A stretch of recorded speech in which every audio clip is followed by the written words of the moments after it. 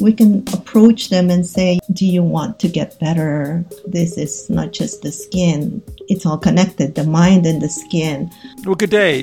That's Dr. Marlene Dytoc. Dr. Dytoc is a clinical professor of medicine at the University of Alberta, and she's a director of the University of Alberta's undergraduate medical education, and she's the medical director for a number of clinics. These clinics include an occupational and hand eczema clinic, psychodermatology, and also vulvar dermatology. She's our guest today on JCMS Author Interviews, and I'm your host, Kirk Barber, the editor-in-chief of the Journal of Cutaneous Medicine and Surgery, and I'm a clinical professor of medicine at the University of Calgary. The article we're going to discuss today with Dr. Dytoc is from our March-April JCMS edition, if you will, entitled Pharmacological Interventions for Primary Psychodermatologic Disorders, an Evidence Mapping and Appraisal of Randomized Controlled Trials. Dr. Dytoc and her colleagues run a specialized psychodermatologic clinic at the University of Alberta, and it's this experience that prompted the article, and our podcast will help us understand better how to manage these patients. Well, hi Marlene, thank you once again for joining me. It's wonderful to talk to you again because you're working in a part of dermatology that is so important, but yet so poorly understood. And the article we're going to reference is going to look at primary psychodermatologic disorders. And your paper was excellent in setting aside those things that are considered primary psychodermatologic disorders, and you had 5 of them. I wonder if you could run through those 5 for us. So in terms of the psychodermatologic disorders, we have essentially 3 things that we're focusing on. And that's the primary psychiatric disorders like delusions of parasitosis and excoriation disorders, trichotillomania. Those are the main things that we see in our psych derm clinic. And then we also have the secondary psychiatric disorders, or the ones where because of their skin disease, such as, for example, atopic dermatitis, then they also have these secondary anxiety or depression disorders. And then thirdly is psychophysiologic, and that's when certain conditions like anxiety, depression exacerbate their skin disease. So those are the 3 main things that we look at in our clinic. Okay, so you in this particular article, you break down, 5 primary psychodermatologic disorders. So you kind of defined primary psychodermatologic disorders, which I think is a nice way to put them together and for the thinking about forward to my next consultation letter to people, to call them that. But you talk about not just delusions of parasitosis, but compulsive hand washing, nail biting, skin picking, and trichotillomania. So those are the 5 you kind of pick out. So, and then you talk later in the article about dermatitis artifacta as being something else. And so I wondered what the difference is between the people that are skin picking and the people that I might diagnose as dermatitis artifacta. Is there anything to help me discern those 2 entities? So in our paper, we did rely on what the literature had said in terms of the definition of these 2, but in practice, we do lump dermatitis artifacta and skin picking disorders in the same umbrella. Good, because I'm glad to hear you say that, because I'm trying to put, when I think back over my practice, those are the people, when you walk in the room, you make the diagnosis. Literally, 3 steps in, you pretty much got it. And then you have to sort out the why. Okay, so you rule out the primary itchy bullous disease things pretty quickly, but you end up with the person in front of you that has multiple excoriations, angular, and all the morphological clues that we get. And, at that point in time, I'm so exasperated. I don't know what to do for these people. They have, as you point out in the article, they seem to have little insight into their problem. And those that do, when you talk to them about it, I got about a 50-50 record of convincing them that it might be something if we fix their depression or their anxiety and get that attended to, that they might see improvement of their skin. But I really end up being stymied by these folks, and they're struggling and they're in pain for mental pain, and they're really uncomfortable. How do you manage that setting? So you're right, Kirk, that at first we try to rule out organic causes. And then we see that, yes, there's no primary lesion. It's, as you said, more angular, more in areas where they can reach in terms of excoriations. And then they start to talk about things like fibers or parasites or bugs that are in their skin and trying to dig them out. That's for primary psychiatric disorders. And then what I do, I have the luxury of having a psych derm clinic. So then I, listen to them, and then I tell them that, we have this wonderful opportunity of looking at this holistically, because you're not just a skin type of person. You are actually, a full person with everything that's happened for you in the past and in the present. And then, your mind is always connected to your skin and your body as well. And I'd like to, listen to you and treat you holistically. So then I'm able to book them in our psych derm clinic. Now, Dr. Koo, John Koo, I was very fortunate to meet him at the last CDA, and he said that, if you don't have a psych derm clinic, just ask them to come back at the end of your clinic when you don't even have to pay for your staff to stay, just you and the patient, and you can go over it. And I do find that the key thing for these patients with primary psychiatric disorders is that you have to really spend the time to listen to them. So my new patients in the psych derm clinic can be about 45 minutes to an hour long, because in only listening to their past, all the things that are happening, and we trigger these responses by questions, as in like, where were you born, your education, and so on. And then, has there been any, stresses in your life? And that takes about an hour, and then we find out about things like there's been, for example, different kinds of assaults and abuses in their lives, different psychosocial stressors. And then after listening to them and gaining their trust, then we can approach them and say, do you want to get better? Because again, this is not just the skin, it's all connected, the mind and the skin.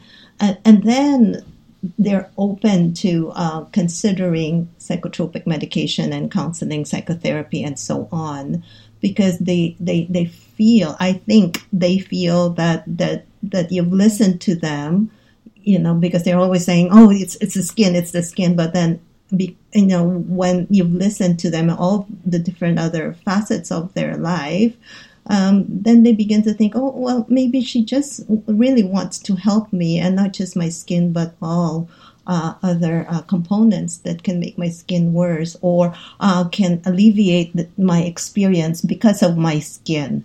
So that's how we enter into therapies. Wow. So I guess you can really understand why it's so poorly treated by the dermatologist. I mean, there are, in the community, I can't imagine that there's anybody that would do that. It would be so infrequent. For the numbers of patients we see with this condition, I don't think people are spending an hour with their patients to elicit that kind of history. So you look for a special referral center, I guess, for people like yourself that might be helpful. But in the context of when you talk to Dr. Koo, I mean, was there any sense that you might accomplish this 45 or 60 minutes over 4 or 5 visits, so that you could maybe stretch that sort of thing out, or maybe start the psychotropic medicines at the same time as you're starting, because they usually take 6 weeks, 3 months to start seeing effect change. Is there a way that those of us in the community can approach this with when we don't have your resources? Yeah. So we were talking about this interdisciplinary model of psych derm. However, as you said, most of us are general dermatologists, and I have general dermatology clinics as well. One of the things that I have done, and we're working towards optimizing these Psychderm tools, screening tools, right, for depression, for anxiety, and so on. For example, there's the PHQ-9, which are, the DSM-5 criteria for depression. There's a questionnaire there, and then they tick it off. But you can actually just ask the first two questions, which is the PHQ-2, before you move on. So you can ask them, have you been feeling down, depressed? Have you lost interest and pleasure in doing things? And if these two are positive, then you can move on.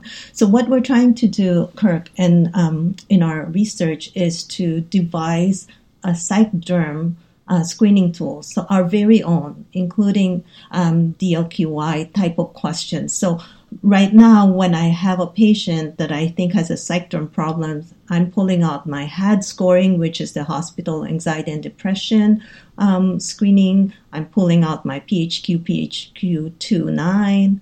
I'm pulling out my DLQI. So we're trying to consolidate, optimize, and see if we can come up with one that the general dermatologists, even psychiatrists and family physicians and so on can use, so that I can tell them when I start feeling this, is like, okay, can I leave you with these questionnaires, which is what I'm doing right now, and then I'll come back to you. And then I end up seeing other patients, and then I go back again, and then I look at their responses, and then I go from there. If I think that, and of course, you have to add things like, do you feel like you want to harm yourself? And if they say yes, then have you made plans? So this is in terms of suicidal ideation.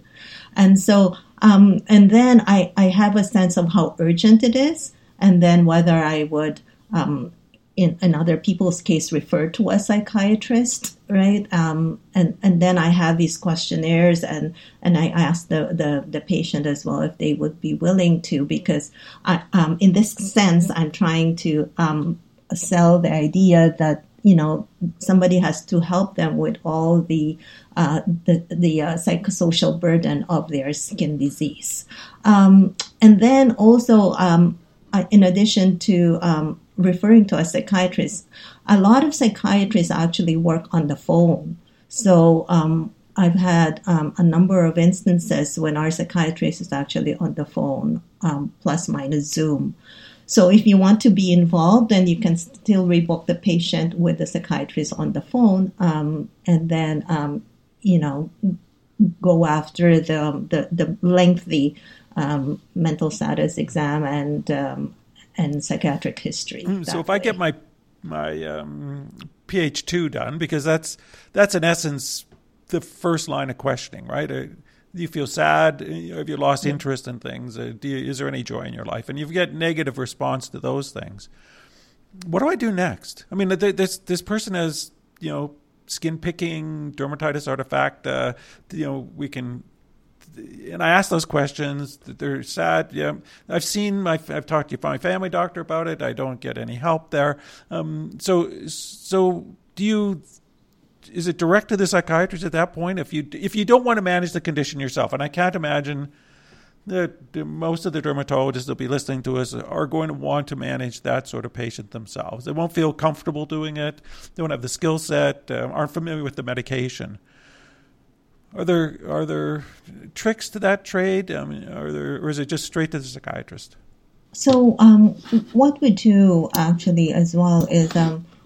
Number one is we try to examine the patients. If they bring in a lot of these specimens thinking that they're parasites, we send them to the lab.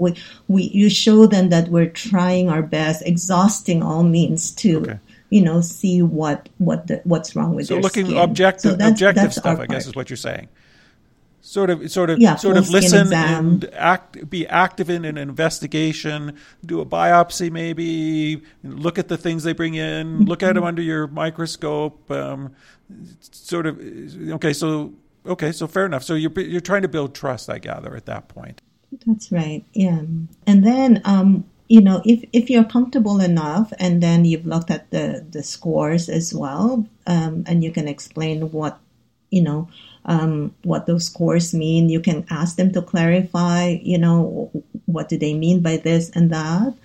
Then for me, it takes courage, but you can tell them, I do think that you have this condition called delusional parasitosis.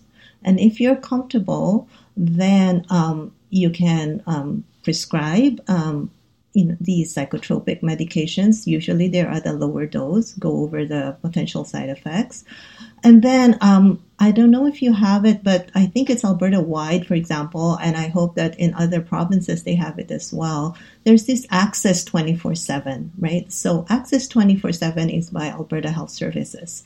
And if patients can call and they get matched up with a psychiatrist and a psychologist, it may be that there's a waiting time, but it's covered by the province. And so they are able to even look at Connect Care or electronic health record to see their history. So I also give the patients this phone number to call for Access 24/7 so that they can get the help right away. Sometimes they want to go through their family doctors. So I write to the family doctor, and some family doctor takes an interest in psychiatry, right? And there's a billing remuneration for that as well. Or I pick up the phone. Or if the patient would allow me, then I would refer to a psychiatrist directly and not through the family doctor.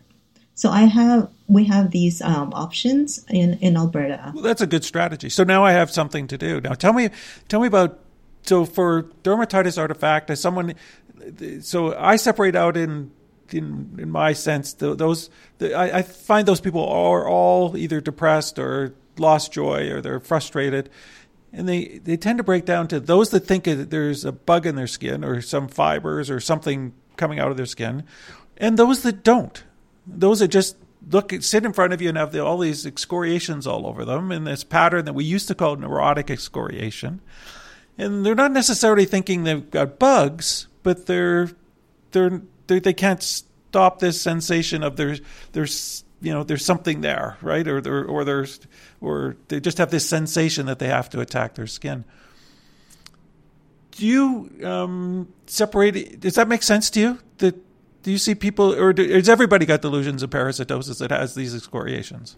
There are DSM-5 criteria for delusion of parasitosis. With delusion of parasitosis, there's that fixed belief that there's fibers, or for Morgellons disease, which I think is a subset of the delusional disorder, but they think it's inanimate objects. So it's more like fibers, for example, coming out of their skin.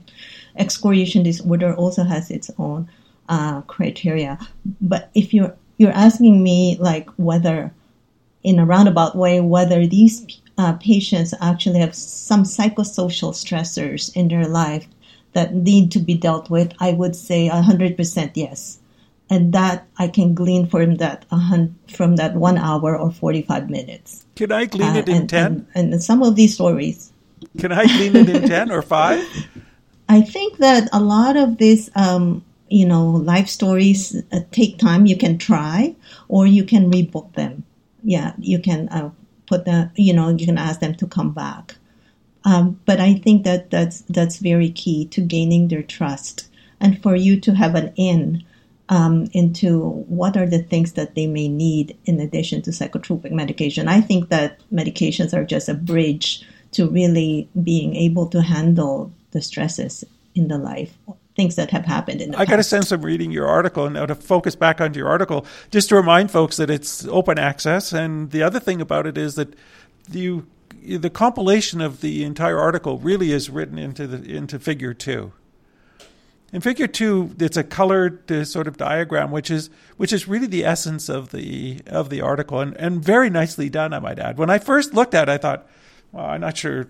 That looks confusing to me. I'm going to pass it by. And then I got it back, and I said, oh, and spend 2 minutes with it, and suddenly you understand it clearly. And you broke it down, and I know this is an audio thing, but you broke it down into color. You color coded it, and there was red and green, and you ranked the 7 drugs on one side that you're thinking about, and the 5 illnesses that you're talking about over the top axis. But what I saw there was that the pharmacological interventions have not been all that successful. Or have not been studied well. The other point has not been studied well. So in your world, when you've got the trust of the patient, and are you starting them on medication pretty quickly, or are you using the psychological interventions first, or in conjunction, or is this all done through the Access 24/7/psychiatrist? What's your sense with the average patient that you see? Yeah, the short answer is in conjunction. So I look at the psychotropic medication as a bridge until they can get some sense of what's going on in their lives in terms of psychosocial stressors. I also want to point out a little bit, Kirk, that number one, thank you for always being supportive of our work. And this article, the superstars are Dr. Tarek Tur, who's our PhD candidate in psychodermatology, and Dr. Harry Liu, who's a UBC dermatology resident. And they did all this color coding, and it's really quite a bit of work for them. And what we've really realized is that there's not a heck of a lot of randomized controlled trials to support our use. I mean, if you look at the delusion of parasitosis, there's only one small randomized controlled trial in green here for pimicide, and pimicide has been there for a long time, and now we use other drugs that has less extrapyramidal symptoms, side effects, right? We have olanzapine, risperidone, aripiprazole. So we just need more studies, and of course, a lot of work goes into these randomized controlled trials. So if you were going to start somebody on one of these drugs for delusions of parasitosis, say you're in a community, you don't have psychiatric access, you really don't have a psychologist that's interested in doing this, they're busy enough in the mental health world now, it's hard to get people seen because mental health is in such a crisis right now. Do you use these drugs? Do you prescribe them yourself? So for our clinic, I have the luxury of having a psychiatrist, so I let him do it. But over time, we've been doing this clinic for over 2 years now. Then, you try to be more and more comfortable such that if one day he doesn't show up, then I'm able to. The nice thing is that you start with a lower dose. And the thing too is, if you're comfortable with one and you keep on using it, then, your confidence increases, right? And I haven't gotten into trouble with this medication, blah blah blah. However, there is a reason why some or most dermatologists do not want to prescribe this, because if something happens, right, whether it's a cardiac side effect or a person commits suicide and it's not really the medication, or the patient falls, and then is it the medication, is it the fact that they're elderly, and so on and so forth. And so you wonder, oh my gosh, what if something happens? And then somebody will ask me, well, doctor, how many patients do you have on this medication? And you'll say one or two at the most. Then you feel a little bit anxious about that. So I do understand that a lot of times we defer to the family doctor or the psychiatrist to prescribe these medications. And the family doctor may have zero patients on the drug. I mean, so they may have less experience than we do, just perhaps a little more comfortable. I liken it to asking a psychiatrist to manage a bullous disease, or even psoriasis these days. I mean, the idea is, how many psychiatrists would put people on methotrexate to manage their psoriasis if they can't get a hold of a dermatologist? I suspect there's probably none that would be comfortable doing it.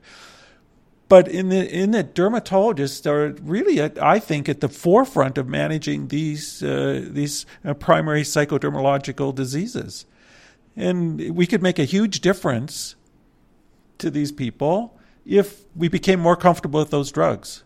So give me a first line drug with a dose that I would be comfortable starting the patient on for delusions of parasitosis, for example. For delusion of parasitosis, we also look at their profile. For example, if they're a little bit on the heavy side in terms of weight. They have metabolic syndrome, you think, something in their history with cardiovascular risks.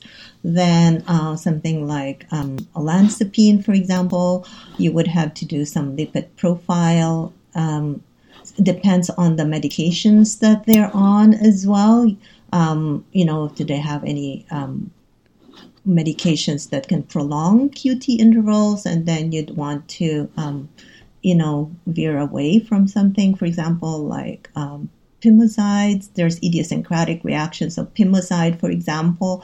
Like I had a patient with neutropenia after being given pimoside, and it's just 1 milligram. So you can start very low. You can look at the dosing and then just go to the very low end of things, and then you can titrate up.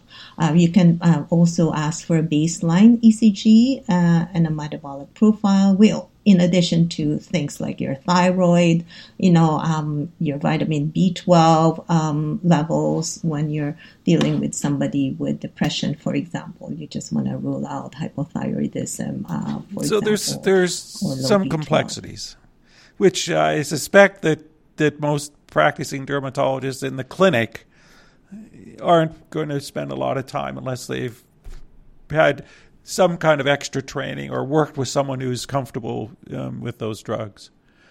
Tell me about the antidepressants, the SSRIs.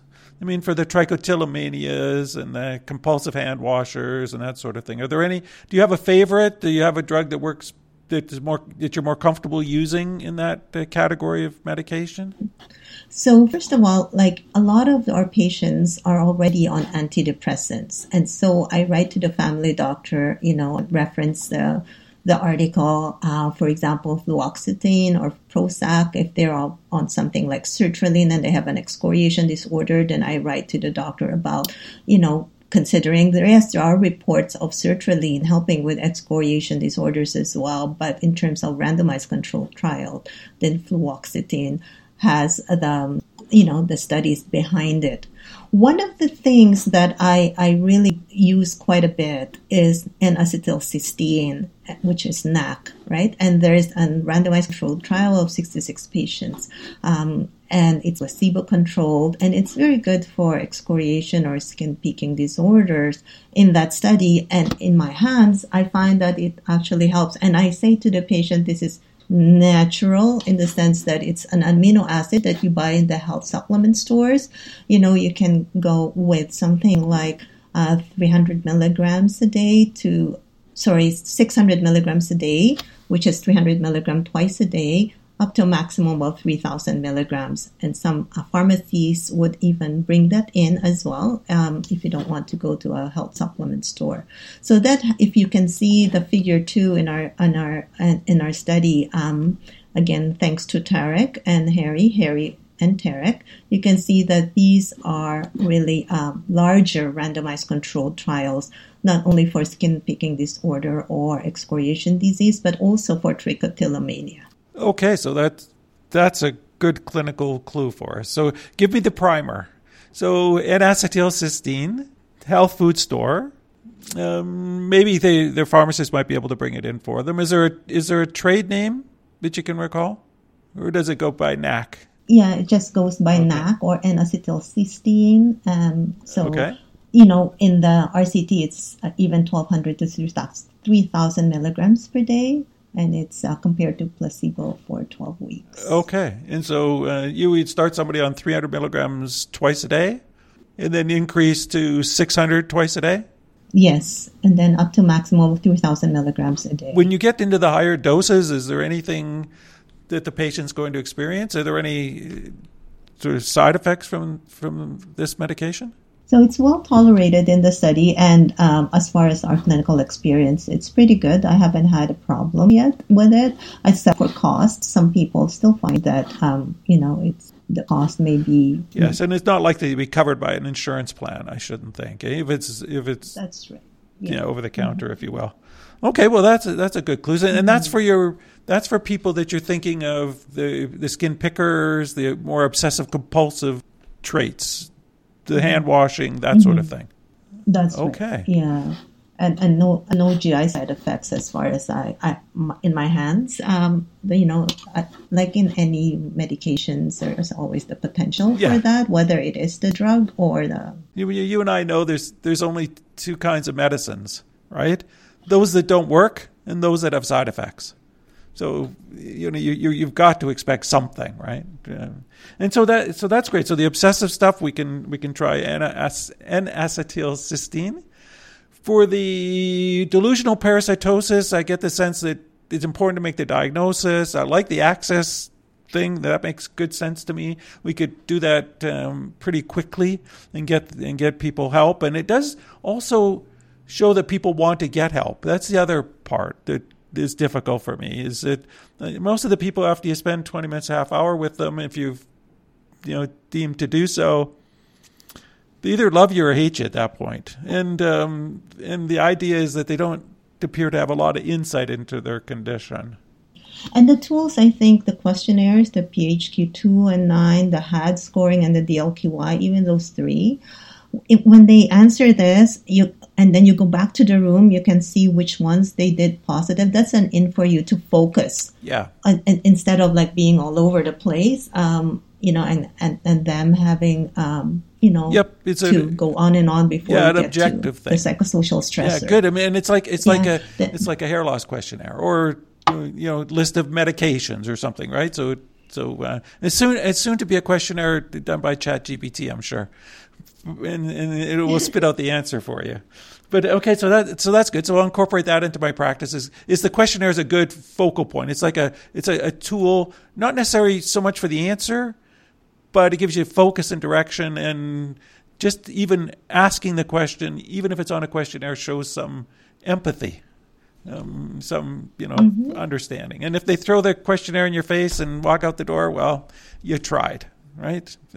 I think that's the good point. Okay. Yeah, and knowing the DSM-5 criteria for delusional parasitosis and excoriation disorder at the very least, that if you have that, and always always ask about their suicidal ideation, because then that will determine the urgency. Okay. Pick up the phone. And I was just going to ask, excoriation disorder. Now, is that dermatitis artifact and skin picking? Are they grouped into that? And the DSM-5 calls them excoriation disorder. Excoriation disorder. Okay. Are there any other categories in the DSM-5? Delusions of parasitosis, excoriation disorder. Are there any other illnesses of this primary psychodermatological category of diseases that are defined in DSM-5? And so there's obsessive compulsive disorder, depression, anxiety, general anxiety disorder as well. Okay, but not related to skin. That's more a general, that would be the primary psychiatric disorder you're talking about. Right. Okay. So the skin ones would be specific, that excoriation disorder and the delusions of parasitosis. That's right. And the reason I have these other criteria in my mind is because then I can justify my referral to the psychiatrist better. Okay. If I have these things. So your referral letter is more accepted if you can define it beforehand. Mm-hmm. Okay. Yeah, that's right. And certainly that suicidal ideation, and some people say homicidal ideation, harm to self or others. I do ask that when I pick out a psychiatric diagnosis, because some people need more urgent help. Yeah, and I'll speak to the suicidal ideation thing is really a lot more complex than just asking the question. And I really, there's a Columbia rating scale.